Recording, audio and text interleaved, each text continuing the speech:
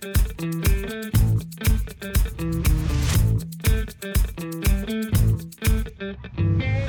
ora and welcome to the Destinate NZ show. I'm Michelle. And I'm Chambers. And today we're talking to the South Pacific Pocket Guide. How are you, Chambers? I'm really good, thanks, Michelle. And yourself? Oh, great. We're enjoying a lovely long weekend here in Taupo for Auckland anniversary. So happy birthday, Auckland. Yeah, very nice. Very nice. And yes, sorry to drag you in to work on a podcast on your day off. Oh, that's okay. Look, we've had a wonderful weekend so far. There's a couple of things I wanted to talk to you about before we get to Robin's interview. But firstly, we've had the summer concerts happen this weekend. So Saturday we had, I think, 13,000 people in the amphitheatre in Taupo for the Greenstone Entertainment summer concert. They went up to Whitianga on Sunday to have it there. And what an incredible day out. Only in New Zealand, hey? Literally only in New Zealand. Aren't we so lucky? We are. As much as we struggle in the industry because our borders are closed and everything else, my God, I'd much rather be in this position, having gone hard and done what we did, than and yes, we've made some slip ups a little bit along the way, and we need to be better at keeping us safe, but we'll let the government sort that out. In the meantime, we're just pleased we've got an open and a free border inside New Zealand anyway. I know. And I just hope all of our friends in the tourism industry, particularly in, I guess, the top half of the North Island, because that's been the long weekend celebrations. And I think Nelson might also have a long weekend this weekend. But yes, correct. They do. Yeah. So hopefully all of our friends in the industry have had a really busy weekend. I know it's been super busy here in Taupo. We had the hydroplane boats out on the lake on Saturday and Sunday as well, so which were incredible. Oh my God, they're rocket ships. So very noisy as well. But yeah, just thousands of people out enjoying the sunshine and in the cafes, and hopefully spending some money in the tourism activities as well, because we've got one more long weekend and then it might quieten down a little bit, I think. Yeah, I think we'll see the travellers that like travelling outside of the school holidays come through, you know, and there are a few of those, double income, no kids. But nonetheless, it's probably going to be trickles of people, not herds of people, I would say. Yes, definitely. And we do cover this off right at the end of Robin's interview that we're about to play. But I just had to give a shout out to Tourism New Zealand as well for their new campaign with Tom Sainsbury. Have you seen it? Yes, I cracked up. And awesome that it's gone off around the world. Like, hasn't it? So many comments of, we already love New Zealand and how do I get citizenship? And but also all of those people going, oh my God, I'm one of those. I'm one of those. I've got that photo in the lavender. I don't care about the lavender one because I think that's a great photo with the purple door, but oh my God, the hot dog legs. Oh yes. I was a sucker for those a few years back. I know. Even it was funny because John's whole family got in on that over the weekend on our little WhatsApp chat and started sending all their hot dog photos that we've taken over the years. And it's just, it made us crack up. I thought it really hit the mark. And he's incredibly funny, Tom. So he's great. Yeah, I love great talent. We've got another issue. Lavender. What's with lavender? Anyway, so a couple of good things happened in the last week. And obviously this weekend coming up, we've got another long weekend for the whole country for Waitangi weekend. So hopefully it'll be nice and warm and sunny once again, and everybody can get out and not travel under the social influence and do something new. Do something new, New Zealand. Absolutely. All right. So we have Robin from the South Pacific Pocket Guide joining us today. He is a Frenchie here in New Zealand. So that is where the accent is from if you're listening in. But we'll leave you with that episode or the interview and hope you enjoy the rest of the episode. And I'll talk to you next week. Yeah, talk to you next week. Cheers, Michelle. Ka kite.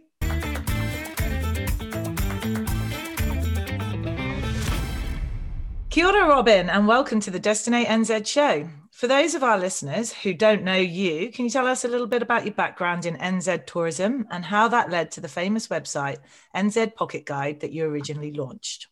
For sure. Thank you for having me. So I worked and traveled in about 16 countries around the world, and I landed in New Zealand and fell in love with it. So I started a business that was helping working holiday makers get their bearings in New Zealand. So when they were landing, we had, we were doing bank accounts and all those kind of things for them. And I heard like hundreds of stories of travelers telling us that they were struggling to find the right information for traveling in New Zealand, and that we were a godsend and it was super helpful and all that. So obviously, like everybody, I thought, it'd be easy to write a travel guide of New Zealand myself. I traveled a lot around New Zealand for work and pleasure. Sounds like a piece of cake. And then I just realized that it was a full-time job. So we had to hire staff. But the good thing is that we grew super fast and we started a website called backpackerguide.nz. And within only a couple of years, it took over the other business. And now we have the most popular travel guide to New Zealand, which is now rebranded to nzpocketguide.com. And we also have the most popular travel guide in Fiji, Tonga, and Niue. So they are nzpocketguide.com, fijipocketguide.com, tongapocketguide.com, and guess what? Niuepocketguide.com. Oh, that's great. So, Robin, with that switch to running the South Pacific Pocket Guides, can you tell us a little bit about how that focus switched for you, and are there any differences in those sites to the New Zealand Pocket Guide? Yeah, so when we started Backpacker Guide back in the days, on the first year, we had 250,000 unique readers already. So we already were well beyond just the backpacker niche. And we were never like a backpacker only type of guides. So we were just a travel guide for anyone that was looking beyond the 5 so-called hero attractions that get constantly promoted. Plus, we had a lot of practical travel tips. So when we reached about like in 2019, when we reached 6.3 million unique readers, it was time for us to rework the whole architecture of the site, which always have to be done regularly in tech. So we thought it'd be a great time to rebrand and show that we were a bit more mainstream. We had plans to expand to the South Pacific, and we already did expand to Fiji before. So we had Fiji Pocket Guide, and we had this template that we already tested and tried. On the same year, we were actually called by Apple to be featured in one of their presentations for great information and sleek design for the website, which is pretty awesome. So we knew we had something that worked. So then we changed the whole branding and the whole architecture of the New Zealand site to switch from Backpacker Guide to NZ Pocket Guide, and we added a ton of content. And so yeah, that's basically the whole story of how we rebranded. Yeah. Awesome. Wow. And do you have a team or a crew of people that help you run all these sites? So when it comes to content, everything is done here in New Zealand, but we do have a web team with 2 guys based in Chicago in the USA and 1 guy in Manila in the Philippines. And for the South Pacific Travel Guide, we do take a lot of help from locals, and they're more like in contract kind of base in Fiji, Niue, and Tonga. Right. How did you meet all these people? Go there, talk to them. Go fish with them, go swim with shark with them. They literally just grab onto the tail of the shark and let them swim in the coral. When you see a guy do that, you're like, I can trust you with my business. It's fine. Fair enough. Oh, wow. So you also work really closely with government agencies in the South Pacific. So what do you offer to support them? And is it the same here in New Zealand? Well, so we do a lot in the South Pacific. So first up, we're able to share like really important data with them regarding traveler planning behaviors and market gaps, which is very important for them because they're still kind of developing their industry from the ground up and building offerings in the South Pacific. We're also able to offer them something similar to the visitor survey that we have here in New Zealand, in which we gather post-travel information for travelers that finish their trip, but more in a digital form, the visitor survey into the 21st century. We also work with them on influencing travelers' behavior to avoid over-tourism in some areas because they're much smaller places. They are much more subject to over-tourism during their peak seasons. So for example, a spot that would get a ton of interest may not offer a great experience due to its popularity. So what we can do is kind of nerf the popularity of one spot by kind of offering or maybe pushing on our platforms similar attractions so we can split the flow of tourists between across multiple experiences and offer a better experience in return. What else do we do? We also offer a ton of training on location for industries, as well as thousands of images to promote their destination. We also do fun projects such as what we did in Niue, in which we sent metal reusable straws to all their restaurants, resorts, bars to avoid the use of plastic straw in the South Pacific. We prefer that. Yeah. And I'll probably forget some stuff. The South Pacific is more like our passion project. So we do all those kind of things for free. It's just good karma. It's just what we love. Yeah.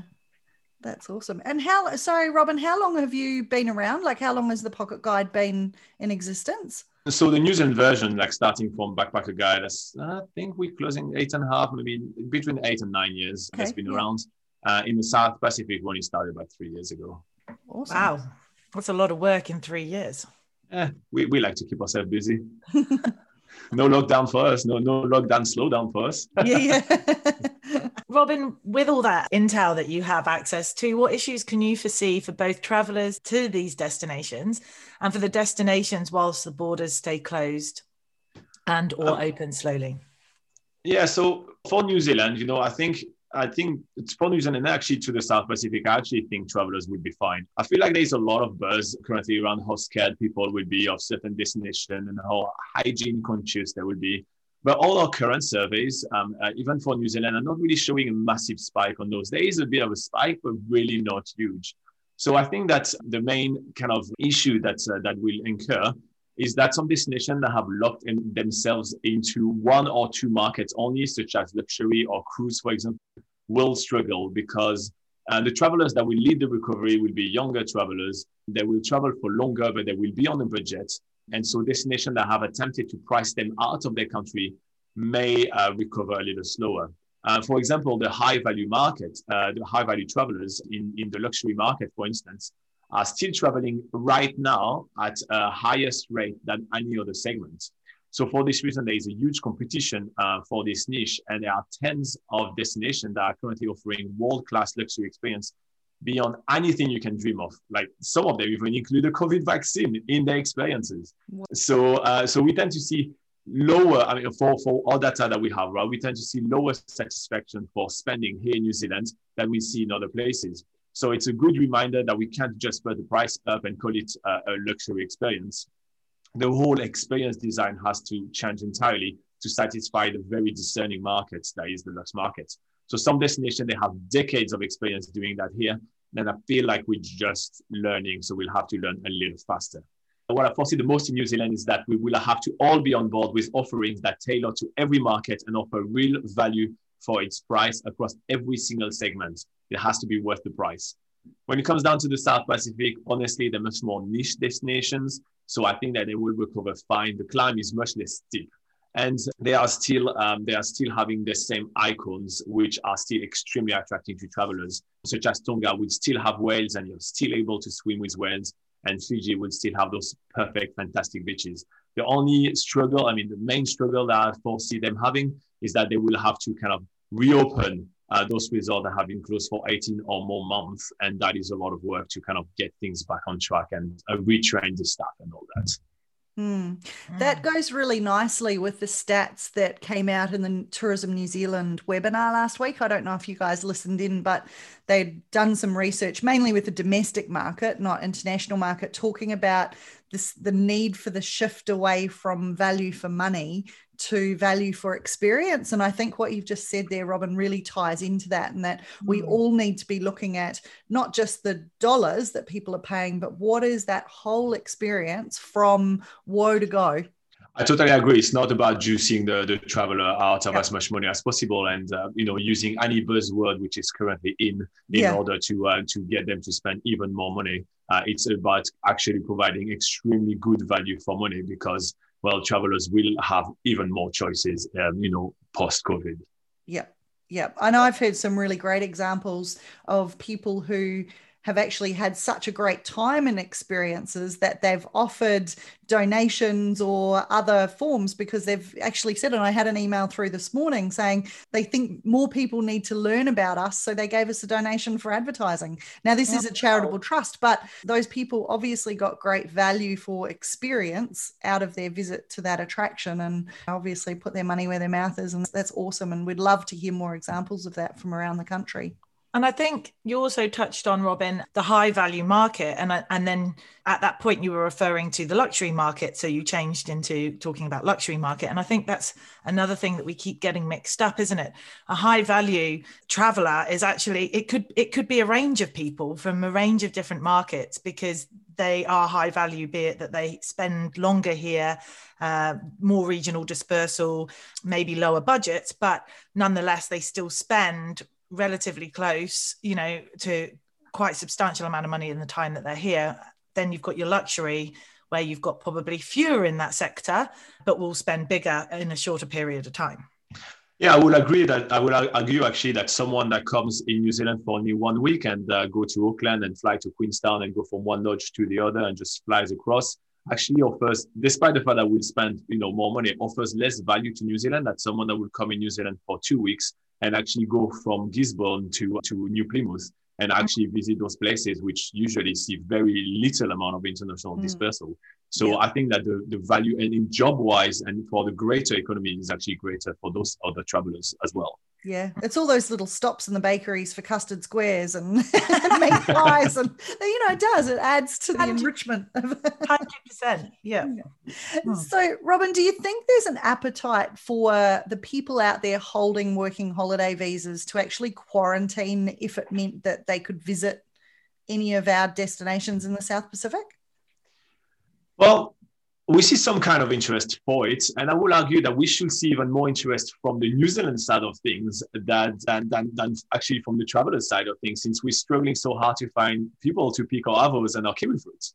So I think we're going to have to take in consideration a lot of little items when it comes down to the working holiday makers post-COVID, because first, planning a working holiday experience in New Zealand requires a disproportionate amount of savings for a 19 years old to save $6,000 to come to New Zealand to do his working holiday visa, and a 40 years old, I need to save $6,000 for a holiday in New Zealand.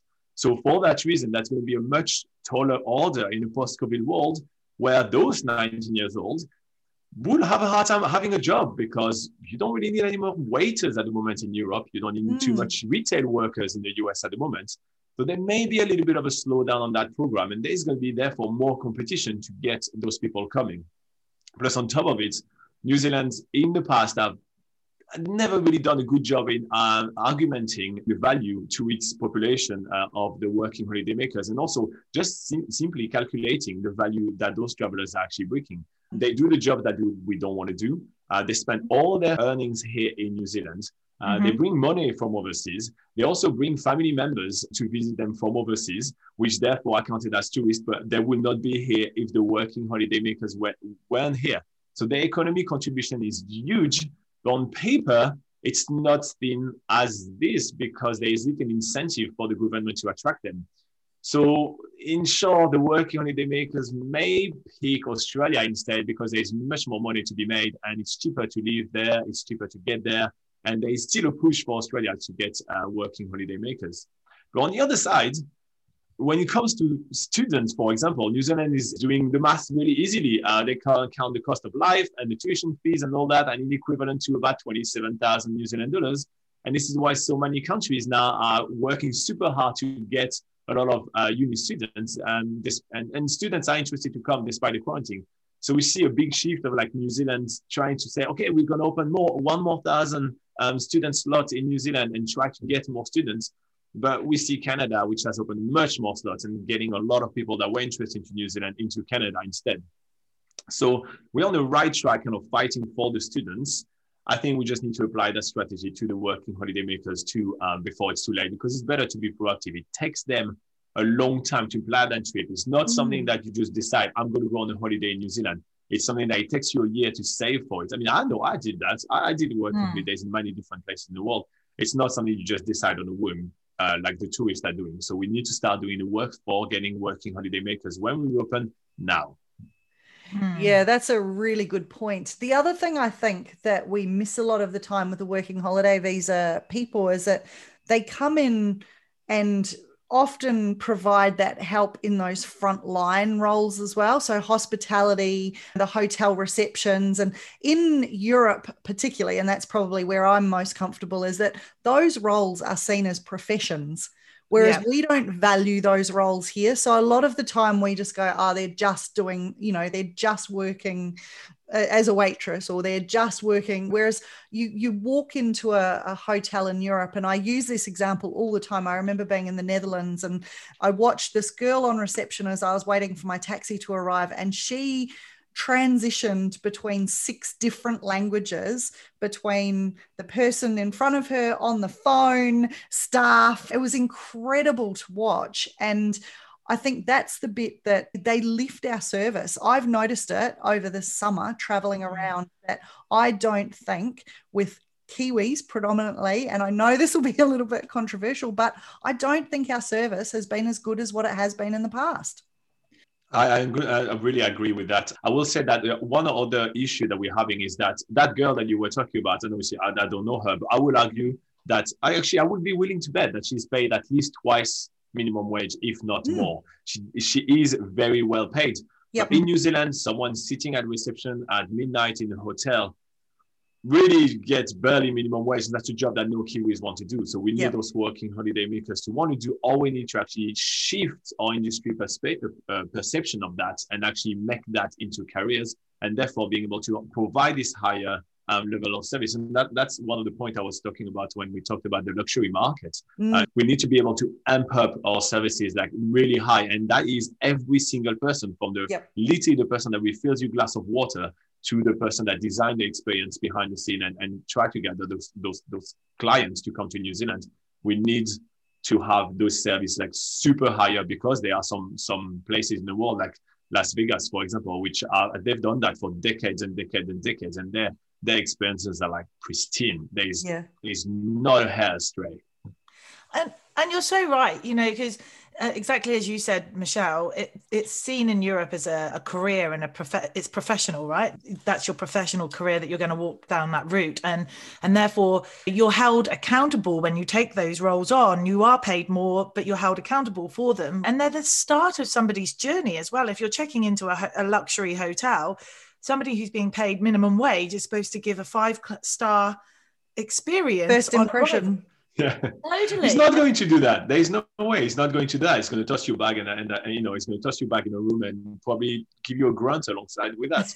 While I do have a cousin actually, which is in Paris. He's been a bellman for years and years and years, and he speaks 4 languages, which is a lot for a French person. I can tell you, like French people that don't speak a lot of languages, and he's been with the same hotel for years and years and years, and for him, he doesn't, you go for like bellman to like head bellman or whatever, but it doesn't feel like he wants to change the job. It's not a stepping stone to something else, or it's not something just to quickly pay the bill, which right now it very much is for a lot of people in New Zealand, just because, well, if you have to live your life on the shoestring, no one wants to do that. Yeah. So we need to reward them fairly. For sure. Just referring back to the working holiday visas, though, one thing I did notice on your website with some of your interaction, Robin, was the comments from people who currently hold a working holiday visa and either arrived in the country just before lockdown and ended up leaving, or stayed for a very short period, i.e. lockdown, and then left because they were concerned about what the future might hold. There were a lot of questions around whether these working holiday visas will be renewed or whether they'll be timed out. What are you hearing from immigration, or do you have any lead on kind of answering those questions?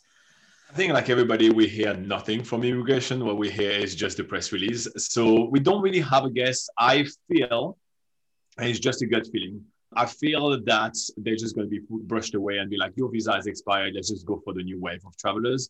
I feel like that's maybe what's going to happen. I don't want it to be that, because there is a lot of people that just, missed out on that experience. And I think that it's a great growing experience. It's worth 10 years in uni. I can tell you that, to get a gap year somewhere. But yeah, I feel like they may just take the easy road out, which is like, let's just get rid of all those guys and we just start new afterwards. But I don't want that to be the case. And yes, we do receive hundreds of questions every single week. We address that hundreds of times, like when is the borders opening? When can I get my visa renewed instead of like I couldn't come? But we don't know. And Immigration New Zealand will probably look at the working holiday visa kind of last. It's always kind of an afterthought so far from their policy point of view.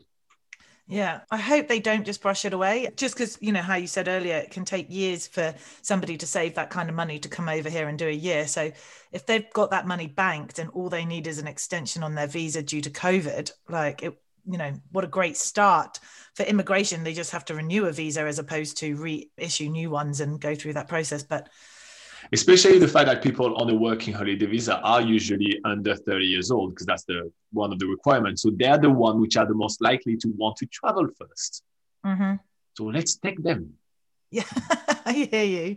Okay. So another thing you mentioned on your website is that you create programs to help develop the community around tourism related projects to support the sustainable growth of the tourism industry in each destination. Can you tell us a little bit more about this?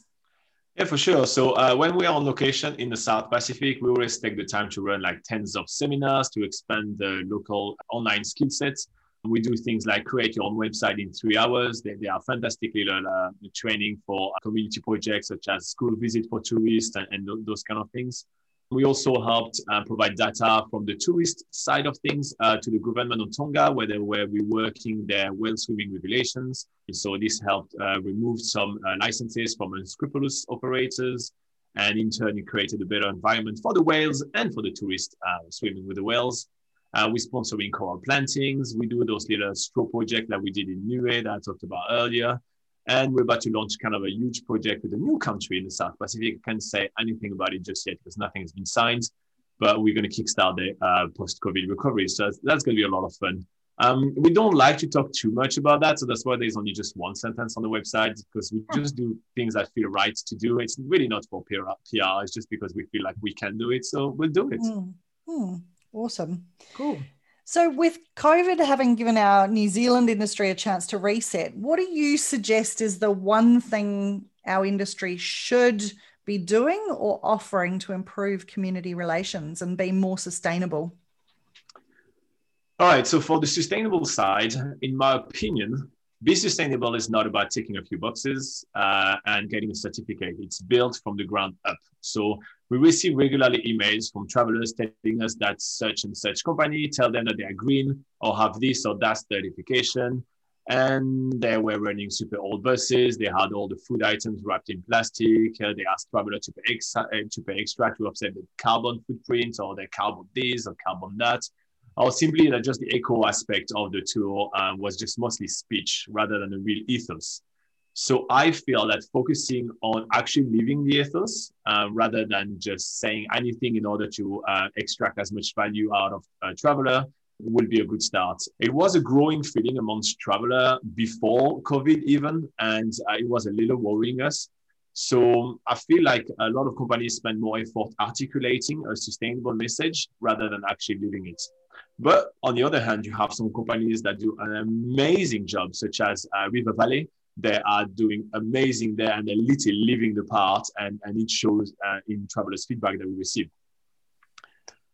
As for when it comes to improving community relations, I have to be honest, we mostly focus on the traveler relationship with New Zealand and the South Pacific rather than, what Kiwi thinks of travelers. So I'll be honest and I'll say, I don't know, it's not my job.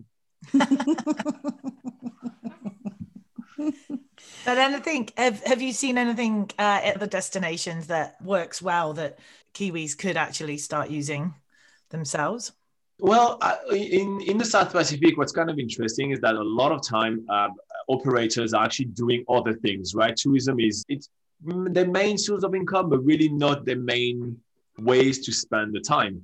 So a really cool example, for example, is in Niue. There is an awesome company in which you can scuba dive with them and do whale swimming and whale tours.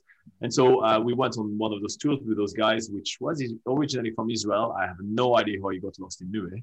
And yeah, so we did the whole tour with him. And while waiting to see whales, which usually takes quite a while, so you have 3 hours bobbing on a tiny dinghy, you get to chat with them, and what he does in his spare time is replanting coral around Niue and doing all these kind of things. It's just fascinating because literally that's what he does. That's why he need all this scuba equipment. And then on the side, it's like, well, I have all this scuba equipment. I may as well rent it and do some tours with tourists and everything, right?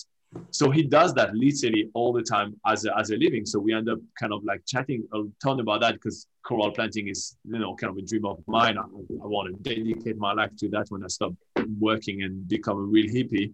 And so I really want to point out those kind of experience. This guy literally lived that. And so he has a small foundation that he told no one about. It's not on his website. It's nowhere. And so then we actually ended up kind of promoting that a ton on the website and talking about these things. So we get a bit more traction on that and get more donation. And we going to be working with him and, getting some tables and everything post-COVID, just those kind of things. But yeah, so those are examples in the South Pacific. And there's hundreds and ton of those. Almost every village you visit, they are doing some kind of community project on this, community project on that, when it's like you have some small villages. By the way, tell me to stop. I'm really passionate about that, but tell me to stop when you want me to stop. But there are some little community project run by women, which they try to upcycle all the plastic that washes on the beach. So they have like a ton of plastic. So they kind of like grind it and kind of do some art with it, and they do little bags and everything that they therefore sell to tourists. So there is really a lot of things, but you visit places and this is embedded in the experience, because that's literally what they do, what they spend their time doing. And the tourist experience is kind of like, here's a window into kind of our environment. And by the way, we try to protect it by doing those tiny little projects. And so it feels like it's so core of the experience. It's not something like tag along, like, hey, we give 50 cents of each of the tour to like, Kiwis for Kiwis, which is not bad. It's good to do, but it feels much more like a sticker. You know what I mean? Than the experience that I just described. Yeah. Yeah, I think it's got to come from that pure passion driven right through the business to make a difference, rather than, as you say, that sticker on the door, or just, hey, we're doing this because we know that Qualmark might give us an extra point and we go from bronze to gold or whatever. When you look at, and we've interviewed Garth from Tongariro River Rafting, and he's a classic one with his Blue Duck project, and that really comes from a passion to beautify the Tongariro River where he's operating. It's not anything to do with, this is my business and it's good for business. It's just, I'm privileged to operate here, so this is how I want to give back, because I've been here for so long. I want to make a difference, and I can see the difference that I'm making, and whether people buy into that or not is almost irrelevant to him. It's just what he's doing because he loves it and his team love it, and they're noticing changes on the river. And I love it. What a success story it was. Yeah. Oh yeah, no, for sure. I mean, Garth will be on the river for sure. Rafting tours or no rafting tours, he will be there to do his conservation work. And River Valley, they will be growing all their own vegetables and living sustainably. Would there be tourists or not? You know what I mean? Like those kind of places, you can feel that that's what they do, and that's how they have been built, and that's why they have much more of a genuine kind of sell when they say that they're doing conservation and this and that. And that's why usually we receive much more emails of like, hey, you guys should talk more about those guys, because of this or that. And so, that's really cool. So do you see that that's something that travelers are really looking for these days? Do they seek it out, or do they more just enjoy it when they discover it? I think that the younger the traveler is, the more aware they are that they can vote with their wallet. Yeah. And I think that it's definitely is going to be, because obviously it is a big concern of, any generation below 40 is like, oh my gosh, global warming, the earth is coming to an end. Yeah. So we obviously are extremely concerned about all that. And so for this reason, I feel like, definitely travelers are going to be extremely focused on that. And if they have to choose between two products, and if there is a price difference, which is not crazy, let's say a 10% price difference, they will still actually choose something which is 10% more expensive, but that will actually save the planet per se. And I guess that then comes into that discussion we were just having about putting the sticker on the door, is that authenticity in how you present what you do and what you're passionate about versus, hey, we do this and shouting about it. And exactly. The least you say it, the more other people kind of say it and see it. It's more, if it's a third party that kind of tell you, if it's someone like us, like, NZ Phuket, that would say, by the way, this guy, he's saving the blue ducks. You know what I mean? It's kind of like, it becomes genuine because that's becoming a true story, Yeah. And that's why we don't kind of shout everywhere like, hey, this is all those things that we do in the South Pacific. The hell, we don't care. We just do them because we feel it's good. And one day karma is going to come around. If it doesn't, it doesn't. It's okay. Yeah. I mean, I know it's terrible PR and marketing and everything, but it doesn't matter. Yeah. And I feel like we're going to see a growth of that as well. Of like, you will need those third-party publications that kind of tells your story for you, because therefore it becomes genuine,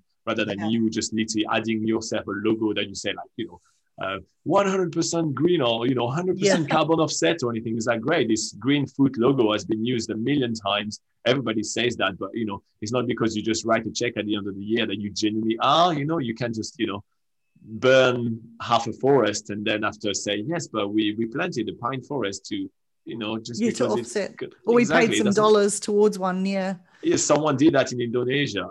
Great. It's not really a genuine kind of experience or sustainable experience. Well, we've seen it in the food industry, haven't we? With the Heart Foundation tick, and they've come under a lot of fire over the years by putting a healthy heart tick on some quite healthy products, or products that are really high in salt or high in sugar and things like that. So I think people are aware of it now across all industries, and I don't think people fall for awards, badges, stickers. It more is about that authenticity of your story and your why. So why are companies still doing it though? Because they haven't caught up with the fact that it's a bit cheesy. I'm glad you said it and I didn't. I just asked the question. Yeah. No, I know. I look around and I can think of a few examples, and obviously I won't mention them here, but that's how they promote themselves. We are the most awarded or the highest ranked, or we're this, and it's like, well, actually certified gold or platinum or it's like, well, what do you do? I don't really care about that. I want to know that if I go, you're going to look after me, and I'm going to have a really unique, authentic, great experience that's memorable for all the right reasons. It's not an ego driven discussion. And I think we're going back to the kind of the greener side of it, the sustainable side of it. You're seeing that in the younger activists that are even holding governments to account, saying, oh, it's all well and good claiming we're in climate emergency, but what are you doing? What are you actually doing behind that? How's that actually going to change? Giving license for offshore drilling off the coast of Taranaki. That's what you do. Yeah. Right. So that's exactly it, right? So that's what you're saying, is that it's these people who have these amazing sustainable stories that don't necessarily preach them themselves. It's a third party that's endorsing it, it definitely makes it more real. And with those younger generations coming through, that's definitely the questions they're going to be asking, and they're going to be wanting to see more of.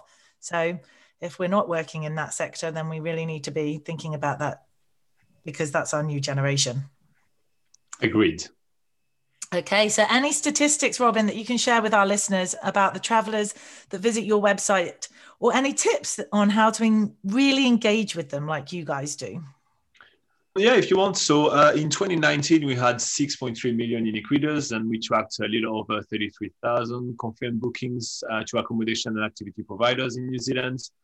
So that means that we pretty much interacted at one point or another with every traveler that popped in New Zealand. And well, let me tell you, they are all different. So that's why we have so many thousands of articles on the website to hit every niche and every stage of the traveler's trip. In 2020, obviously, we saw a dip, so we closed at a little under 4.2 million unique readers, which means that there was a lot of Kiwis that were looking for things to do. And to be quite frank, the hot topics were all about the free and cheap things to do, the best hike, the best bike tracks, and the best surf sport. That was very much what they were looking for. So it was a genuine experience, like looking forward for things to do and interact with New Zealand, the country in itself.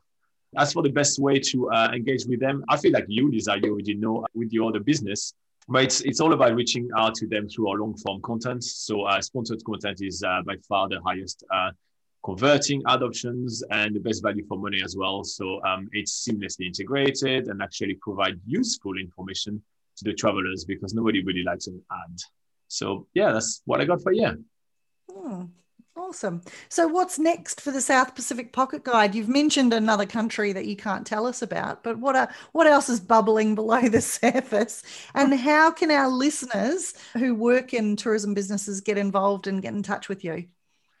All right, so for the New Zealand side of things, we're wrapping up some major updates to the site, and we just finished literally updating every single article that we had. Plus, we have more coming up. We have about 300 new articles that are going to come up before mid-year.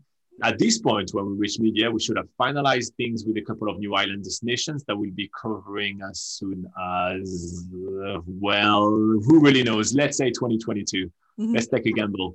As per getting involved, if you feel that you have a tourism business and you need an extra push, you can get in touch with us and show you how easy it is to be featured on the largest travel guide in New Zealand.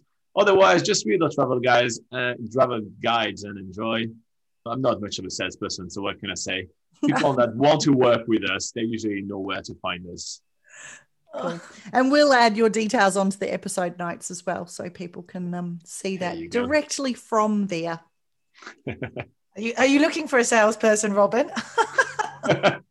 Actually, at some points we did, but right now we just decided that it was easier to actually work with people that want to work with us rather than selling ourselves to people. So we decided to go ahead without that and literally just have people contact us and work with us. That means we have a much smaller pool of advertisers, but they're all very happy and they stick on board with us even through COVID. And so that's pretty awesome. And so we're really happy to come and have those people that, they know we provide really good value for money to them. And we never have to kind of like resell things over and over again. I feel like it's just a more sustainable way to grow a business. Look at that. Boom.